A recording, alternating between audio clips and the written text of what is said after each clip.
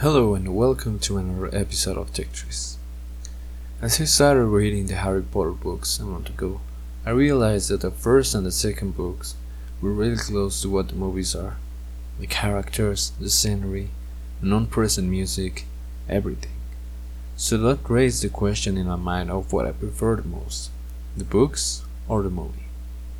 Obviously without the books there are no movies, but when I watched the Harry Potter movies as a child, it transported me to a world of magic. I almost felt that it was a perfect adaptation from book to movie, at least for the first three books. On the other hand, the books are really good too. The simplicity of the writing and the more in-depth look of the personality of the characters is amazing and gets you hooked from the moment you start reading.